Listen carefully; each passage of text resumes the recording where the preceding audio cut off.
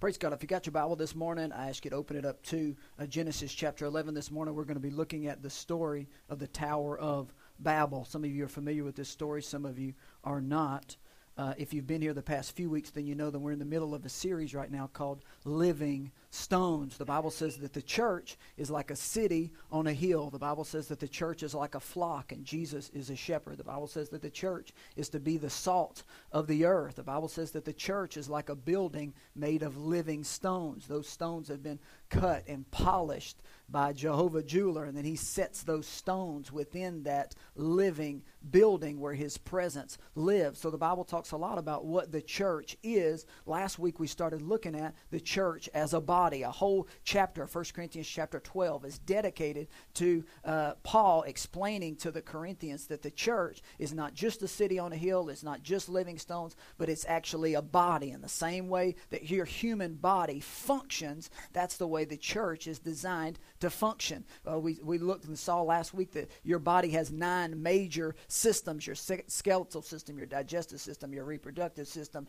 your endocrine system. These 9 systems, whenever they're put together, they function and they make your body. And how many are glad you got all 9 of them?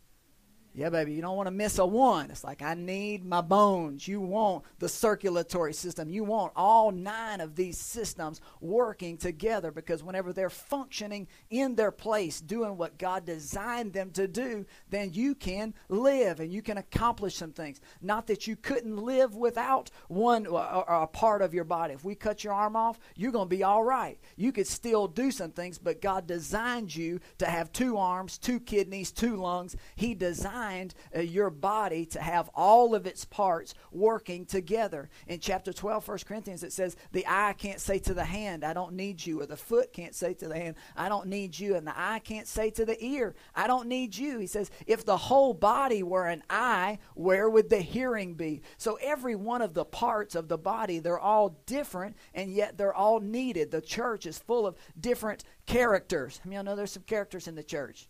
All different types of characters, but the church is made up of individuals and they're all needed. But last week we ended upon, there's one warning in that whole chapter. The whole chapter, he's talking about how amazing the body of Christ is. That Jesus is the central nervous system. He is the head, and he transmits through the body assignments. And it's the body gets its instructions from the head, and it goes down, and then it's the body's responsibility to carry out the instructions of Jesus, the head of the church. And we get these instructions, and we're supposed to move. But the thing about a body is, and I shared this with you last week, is that it takes 200 muscles to take one step. In other words, you can have a brain, but a brain without 200 muscles is not going anywhere. For your body right now to get up off its hiney and to take a step, it's going to take 200 muscles engaging to just take one step. So if Jesus is the head of the church, it's not just his head that's going to make the difference. There's got to be at least 200 muscles that are willing to take just one step. For this church, a body of believers, that Jesus is the head of this church. And I believe we give it heart and vision and all that. But you can have a heart and you can have a head, but without 200 people that are willing to take that step, then a church will just sit there on the corner and never do anything. But once people listen to the head and they catch the heart and the vision, and they allow the life and the blood of Jesus to pump through those 60,000 miles of blood vessels in your body right now, then those muscles can start moving, and you can actually really do some things. So the human body is amazing. The body of Christ is amazing. And yet in verse 25, he gives us one warning. And that's kind of where we left off last week. And the warning he says, be careful. He says, let there be no division or disunion within the body. Goes on and on about how amazing it is. But he says, but you better watch, because he says within that body, if things aren't unified, if things are in disunion, then you have a problem. So I want to look at the story of Babel this morning and about the good in Babel. Most people that preach about Babel preach about all the bad stuff about it, and no doubt they missed it in a lot of ways, but I want to look at the three things that I believe they got right. And I believe if you take these three things and incorporate them to any body, whether it's a family body, mom, dad, 2 kids, and a dog, right? That's a little body right there. Or whether it's your business, a career, whatever. I believe if you'll do these three principles, you can put them in any facet and they'll absolutely work. So I'm going to read here in the 11th chapter of Genesis, starting in verse 1, and then I'm going to pray together after I read, and then we're going to take off. How many y'all ready? How many y'all awake? Y'all ate Wheaties and stuff this morning? Y'all all right? Here we go. I got just a few minutes, so it's going to be great. Praise God. Let's read verse 1. It says, "Now the whole earth had one language." Everybody say one. "And one speech." Say one again. "And it came to pass that as they journeyed from the east, they found the plain in the land of Shinar, and they dwelt there." Who's they? Well, in the story right here, we have Noah. How many of y'all familiar with Noah? Man, you gotta love Noah. God, just like that dear brother. The whole world has gone to pot, but God found a man named Noah. And he told Noah, he said, listen, I'm going to flood the whole earth. But Noah didn't know what a flood was. It's never rained before. But Noah obeyed the word of God when it looked silly and ridiculous. And the Bible says that Noah built an ark for the saving of his family. I love that verse. God, we need people that are willing to build an ark for the saving of their family. Why? Noah knew judgment's coming, bad things are coming, but God gave him a plan. So he builds the ark, 40 days, 40 nights, lots of rain, the whole earth floods, the water goes down, and then this boat hits the bank. And in the first verse of chapter 9, the Bible says that Noah and his sons get off of the boat. They kill a fatted calf, and they give a blood offering or a covenant offering to God. Now, that's the first place that the word covenant's used in the Bible. They kill an animal, they burn the animal, and back then, some of you are like, man, this is really strange. Back then, in the Old Testament, the Bible says without shedding of blood, there is no forgiveness of sins. That's why the Lamb of God had to hang on a cross, and for his innocent blood to be shed for you and I to have eternal life. Come on, somebody. So back then, they had to use animals for this because Jesus had not come yet. So Noah kills the animal. He presents this offering to the Lord. And then the Bible says that the Lord blessed Noah and blessed his sons. Come on, how many of y'all believe in the blessing? Come on, Noah, God just conferred a blessing and said, Noah, you're blessed. You obeyed, and your kids, they are blessed. Come on, he didn't just stop with Noah. He said generationally, he says, your kids are going to be blessed. And then in verse 1, he says, go out, fill the earth. He says, I want you to cover the face of the earth. And here, this is where we're at right now. Several centuries have passed, and these people, Noah's descendants, have come to the land of Babylon, modern-day Iraq. That's where they're at right now, is they are in modern-day Babylon, and that the boat, they've walked into this valley here, and now they've got a plan in their heart. Let's see what their plan was. Verse 2, it says, it came to pass that as they journeyed the east, they found a plain, the land of Shinar. They dwelt there, and they said one to another, come, let us make bricks and bake them thoroughly. And they had brick for stone, and they had asphalt for mortar. And they said, come, let us build ourselves a city and a tower whose top is in the heavens. Let us make a name for ourselves, lest we be scattered abroad over the face of the whole earth. But the Lord came down to see the city and the tower which the sons of men had built. And the Lord said, indeed, the people are one. Everybody say one. And they all have one language. How many of y'all starting to get the hint? One language. And he says, and this is what they begin to do. And now nothing that they propose to do will be withheld from them. Let's say amen to that. God here leaves heaven. Come on, you got to be impressed when somebody gets God to come down. God says, let us. He says, come on, Jesus, Holy Spirit, we're going down. So they're trying to build a tower up into heaven, and they're so amazing at what they're doing. God says, listen, I'm going to actually come down to see what's going on. And as he arrives to see what's going on, he says nothing, these people, nothing can be withheld from them. Whatever they try to accomplish, he says they're doing some things right here. And because of what they're doing right, nothing's too difficult for them. Nothing is impossible for him. Verse 7 says, let us go down there and confuse their language, that they may not understand one another's speech. So the Lord scattered them abroad from over the face of the earth, and they ceased building the city. Therefore its name is called Babel, because there the Lord confused the language of all the earth. And from there the Lord scattered them abroad over all the face of the earth. Here, this is a common, the story of Babel is one that most people know. And again, a lot of times they preach the bad in it, but I want to see what they did right. Because they must have done something that was impressive to God. They must have done something that was worth him coming down to see exactly what was going on. And I believe that they did three things. They were united in three fronts.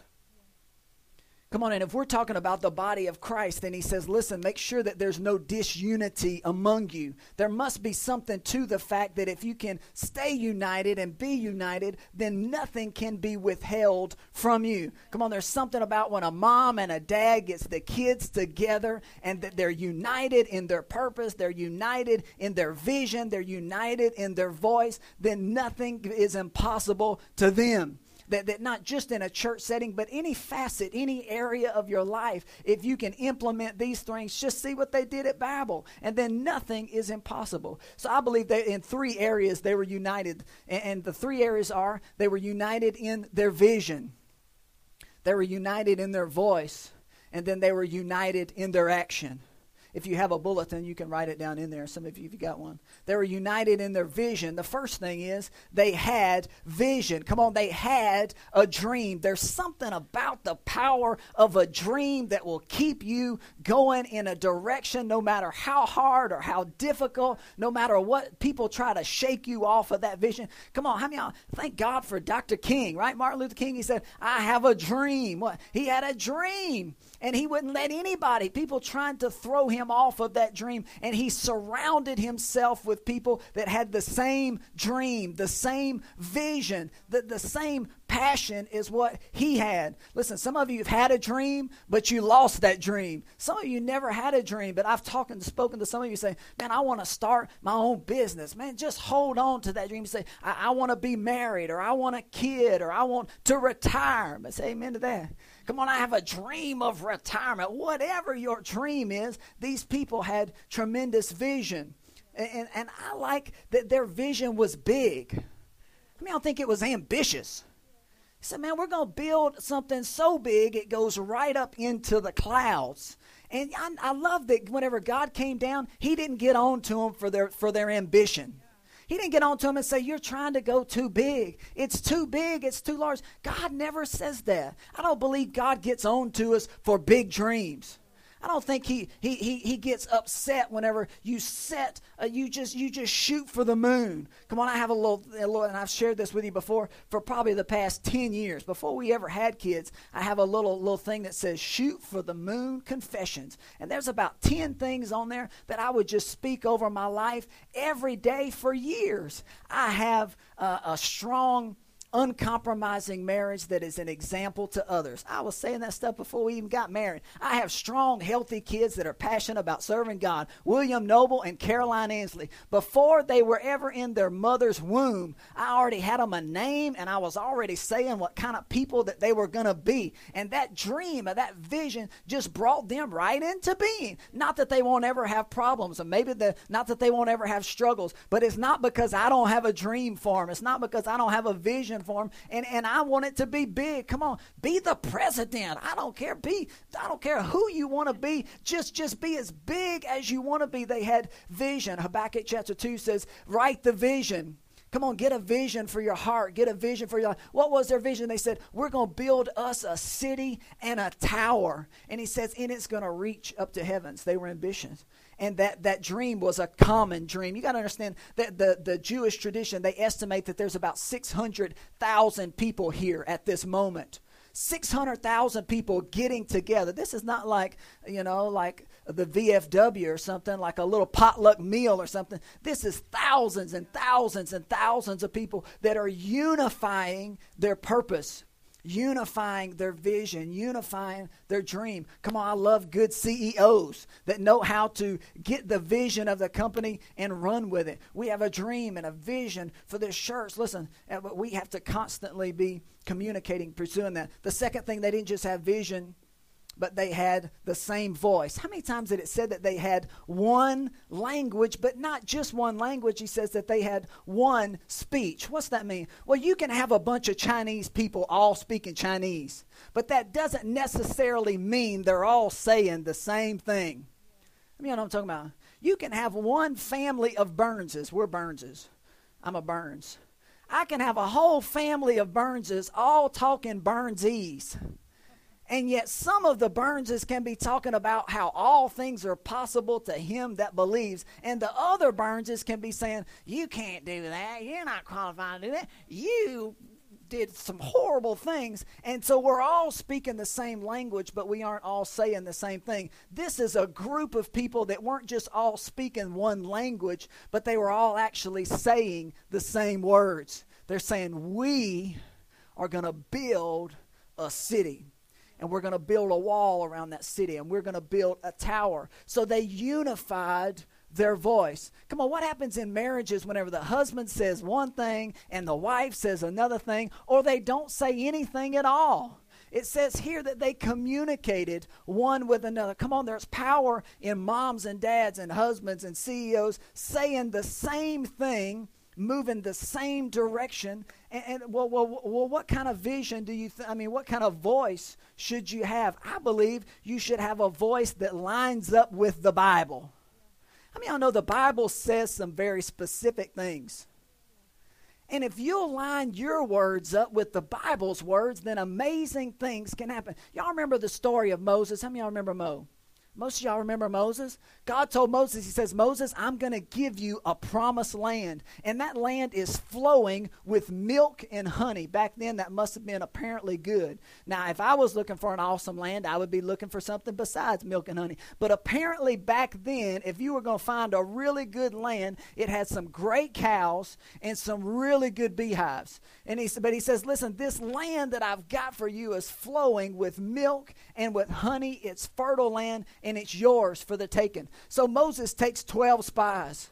He takes one person from each of the 12 families, and he says, God says that's our property over there. I want you to go look and see what that property looks like. So the 12 spies go over there, and the Bible says for 40 days they spied out the land. And then they came back to Moses, and they said, Moses, that we took one cluster of grapes, one cluster, and it took 2 people to carry that one cluster of grapes. He says it's flowing with milk, it's flowing with honey, it's fertile, it's amazing, and God says that it's ours. But did you know that of the 12 people that said how amazing that the land was, only 2 of them said, we can do it. 10 out of the 12 came back and said, that land is amazing, but there's some Hittites, some Amorites, some Amalekites, and these boys are large. I remember the story of Goliath that said how much his sword weighed and how much his shield weighed, that Goliath was a specimen. And the Bible says that this whole land was occupied by some giants, occupied by these huge 10-foot tall men. So 10 of the boys came back and said, listen, the land's awesome, but we're like grasshoppers in their sight. They will mush us like a bug. We don't have a chance. And then they started complaining. They said, we should go back to Egypt. Pharaoh was nicer than us. God said we can go have that land, but that land is full of giants. There's no way that we can possess that land. But 2 of the boys, y'all know the 2 boys, Joshua and Caleb. I like Joshua and Caleb. Joshua and Caleb said, let us go up at once. Come on, if God is for us, it don't matter if they're 80 feet tall. I don't care if there's 9 million of them. We just walked across the Red Sea on dry land, you nincompoops. What are you talking about? We just walked through an ocean, and now you're going to say that some 10-foot men are going to keep us out of what God has promised us? You are a fool. Let us go at once. Why? What they do, they just lined up their words with God's words. Come on, they didn't settle. They didn't line up their words with grandma's words or grandpa's words or their crazy aunt or their nutty sister. No, they said, come on, we believe the word of the Lord. God said that if he's for us, it don't matter who's against, that 1,000 can fall on this side, 10,000 on this side, and it won't come nigh me. He surrounds us with favor like a shield. Nothing is impossible for us. So these two boys, 2 out of the 12, said they just lined up their voice with God's words. You know who got the promised land? Joshua and Caleb. You know what happened to the other 10? We don't know. They didn't make it in. But the 2 boys that said, if God said it, it's good enough for me.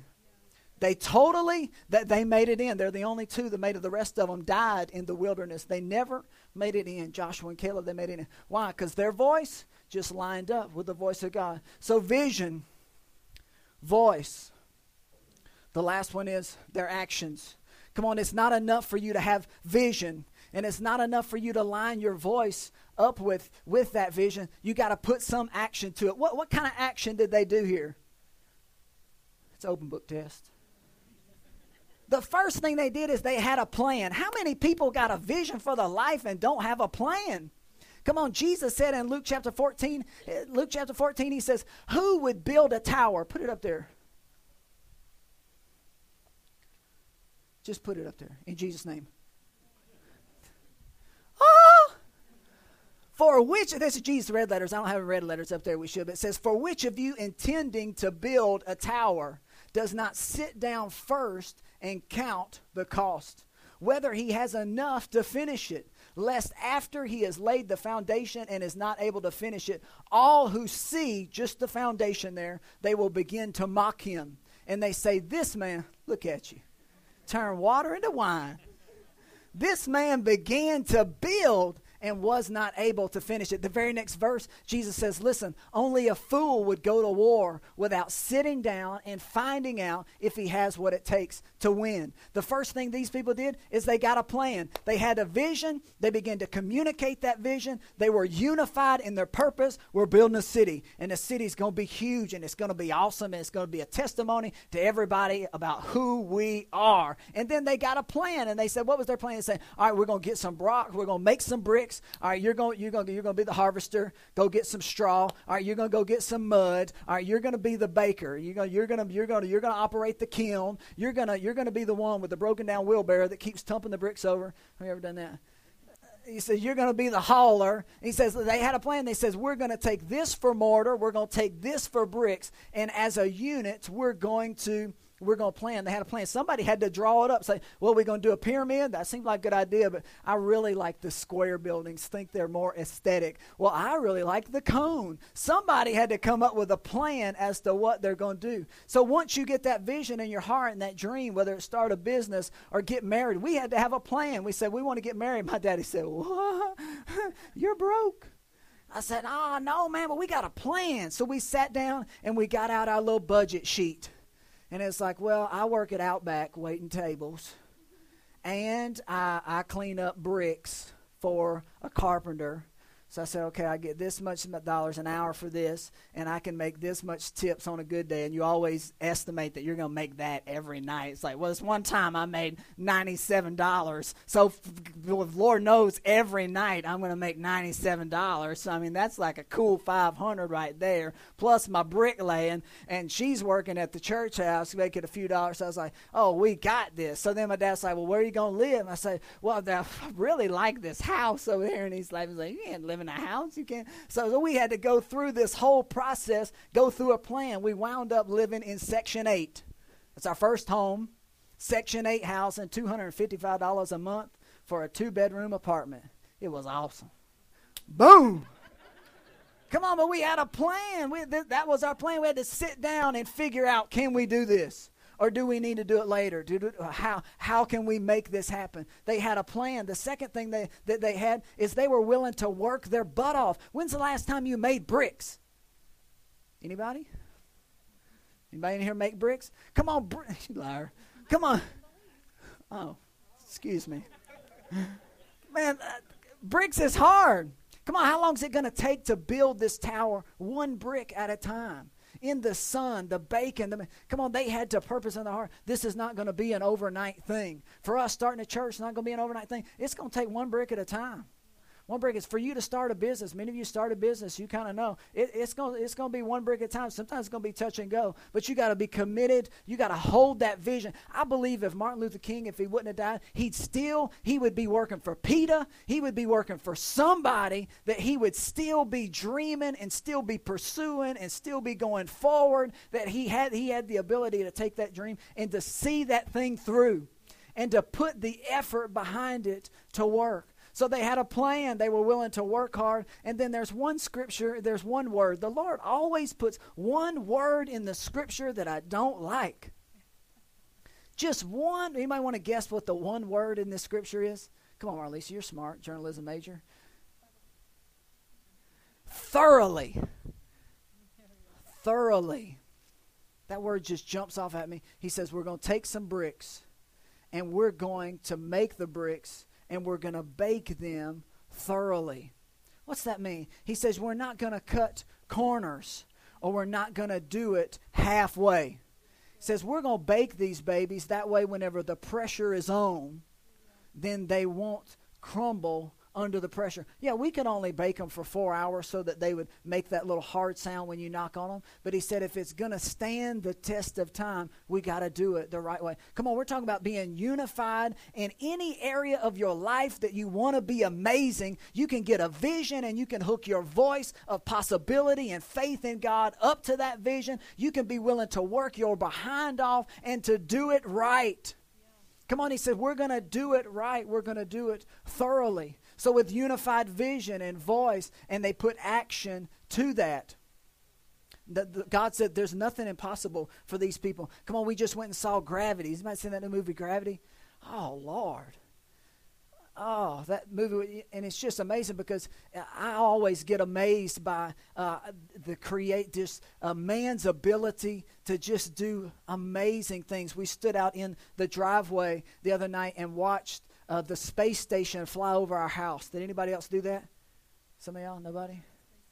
No? Bachelorette? Is that what y'all are doing? That's what y'all are doing, right? Y'all dance with the stars. You missed. The space station flew over your house. Just kidding. So we stood out there and we watched this space station fly over our house. And if you watch Gravity and you just think about how amazing man is, the things that we can accomplish, not just learning how to fly a plane. I mean, that's amazing enough to go to the Chenault Air thing and watch these people in these planes is amazing. But to see what man can accomplish, nothing is impossible with man, as long as they'll meet the requirements. Well, where did they miss it? This is where most people, they talk about Babel. Where did they miss it? Because it's obvious that they got some things right, or God wouldn't have came down and said, ain't nothing too difficult for these folks.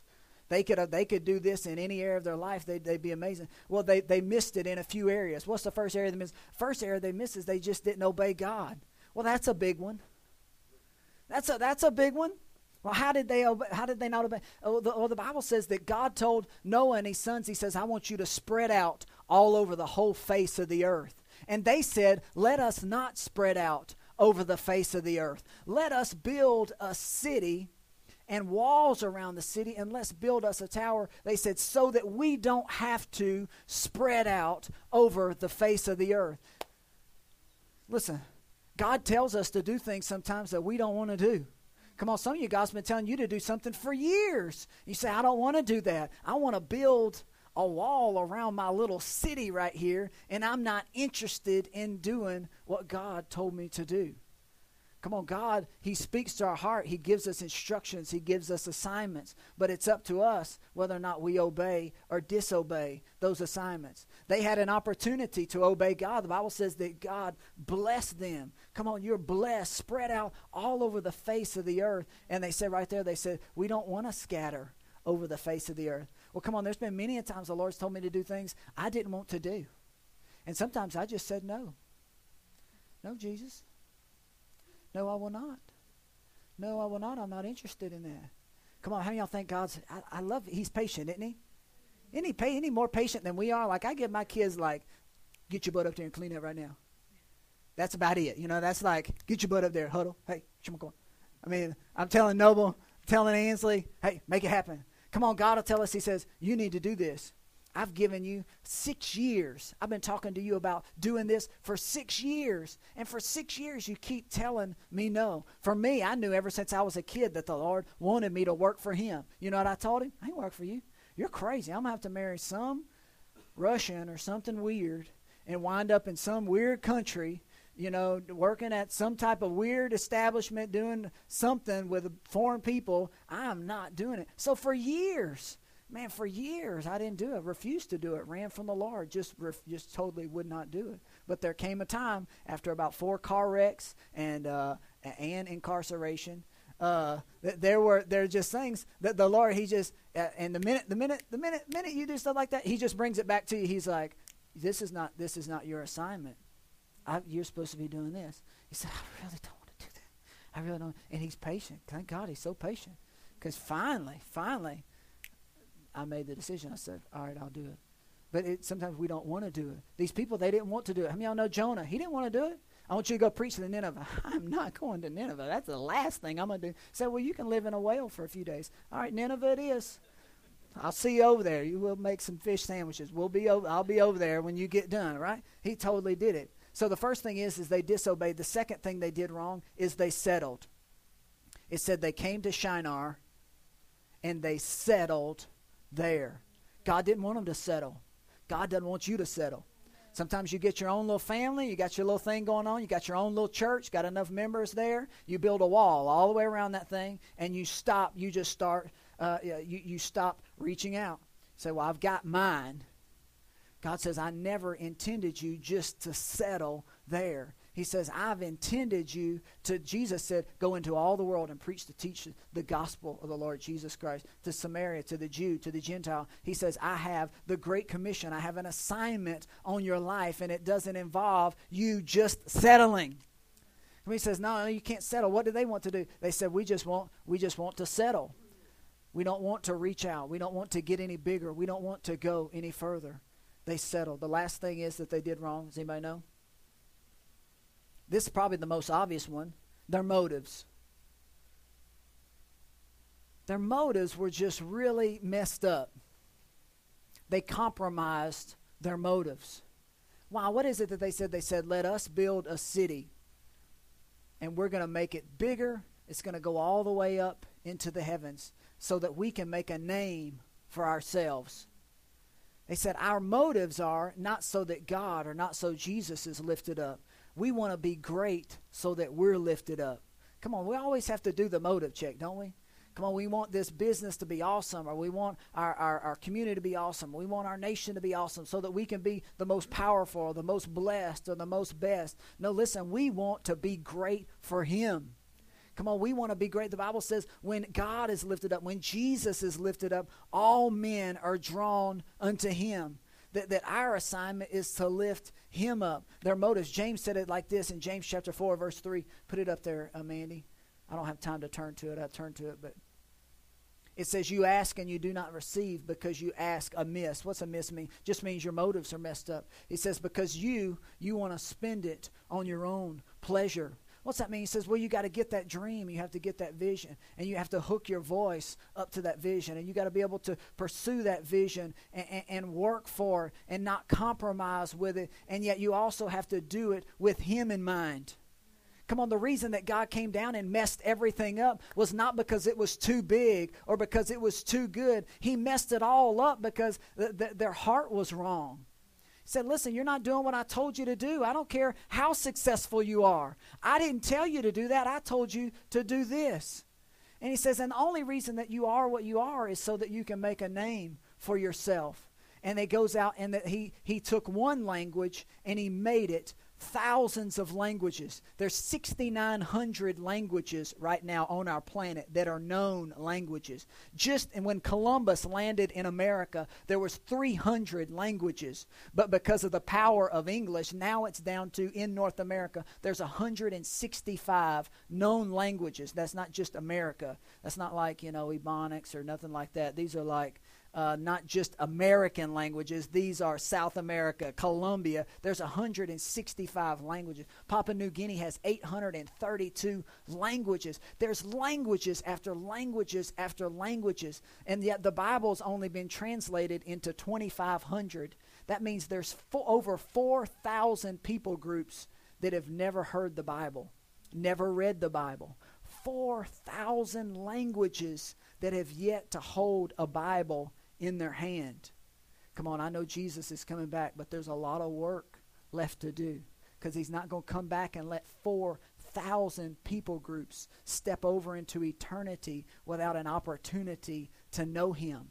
Man, we've done really good. We've translated 2,500 Bibles into known languages, but we have over 4,000 left to go. Listen, let's bring it all home. The body, it's an amazing, wonderful creation. The body of Christ is wonderful. It's amazing. We're all needed. We all have our own purpose. But if we don't unify ourselves together and say, this is our vision, this is our voice, this is our purpose, this is where we're going, this is what we're doing. The last scripture I'm going to leave you with is in Acts chapter 4. I love the book of Acts because this is the church. The New Testament church is in the book of Acts. Jesus has gone on to heaven. And he's left his disciples, and he told his disciples, he gave them the Great Commission. He says, go into all the world, preach, teach the gospel, make disciples. And they went out and did that. And Jesus said, he says, listen, the same miracles that I'm doing, you're going to do even greater miracles than these. And the Bible says that they would walk down the street and just their shadow would fall on sick people. And sick people weren't sick anymore because of just the acts, just the apostles' shadow would fall on them. So they would come back just going bananas because they're like, man, our shadows are healing people. Man, we can cast out devils in your name. Jesus says, listen, don't get so excited about that. Get excited that your name is written in the Lamb's book of life. But they were going out all over the city doing amazing things. Well, how was that possible? What were they doing? Acts chapter 4 verse 23, it says, being let go, they went to their own company. I mean, it's good to know who your company is. And it says, after they went to their own company, they reported all that the chief priests and elders had said. Verse 32, it says, and a multitude of those who believed were of one heart. Everybody say one. One heart and one soul.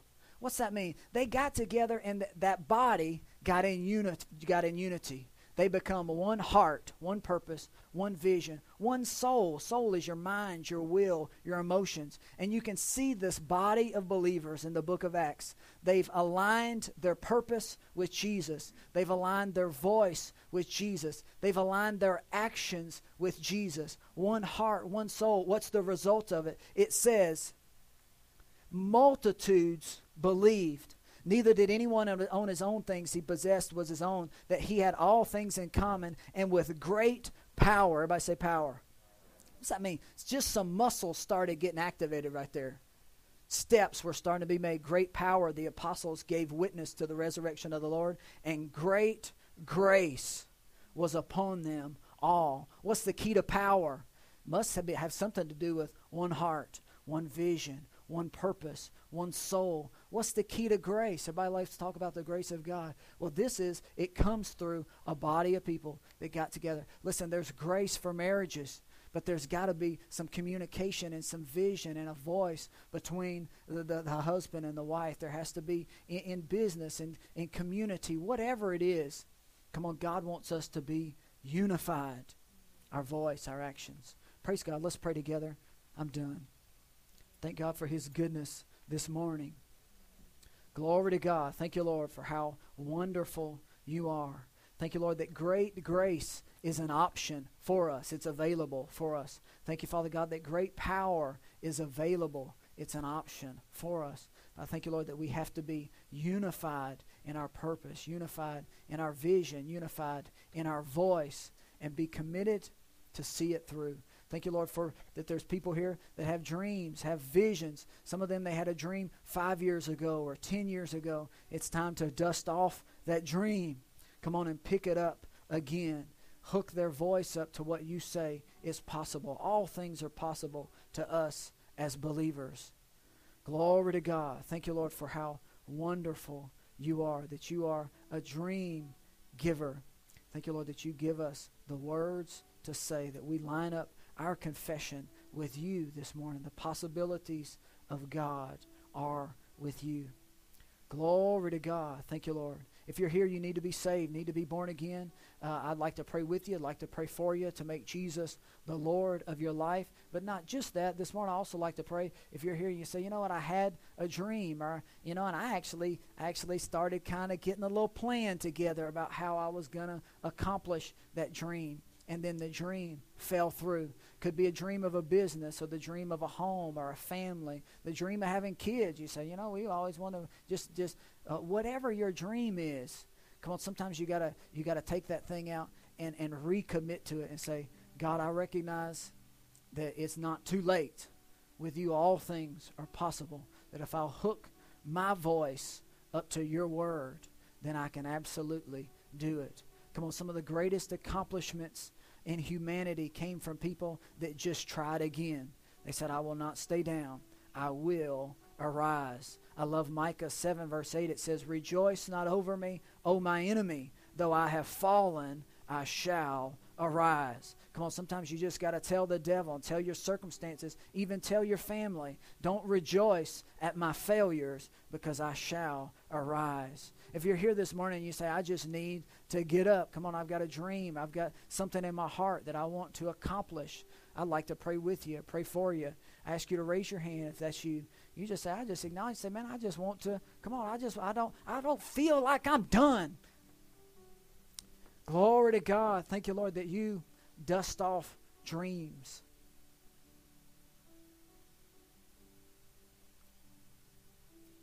Glory to God.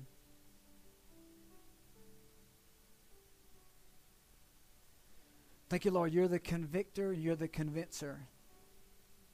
Thank you, Lord, that you speak to the hearts of your people.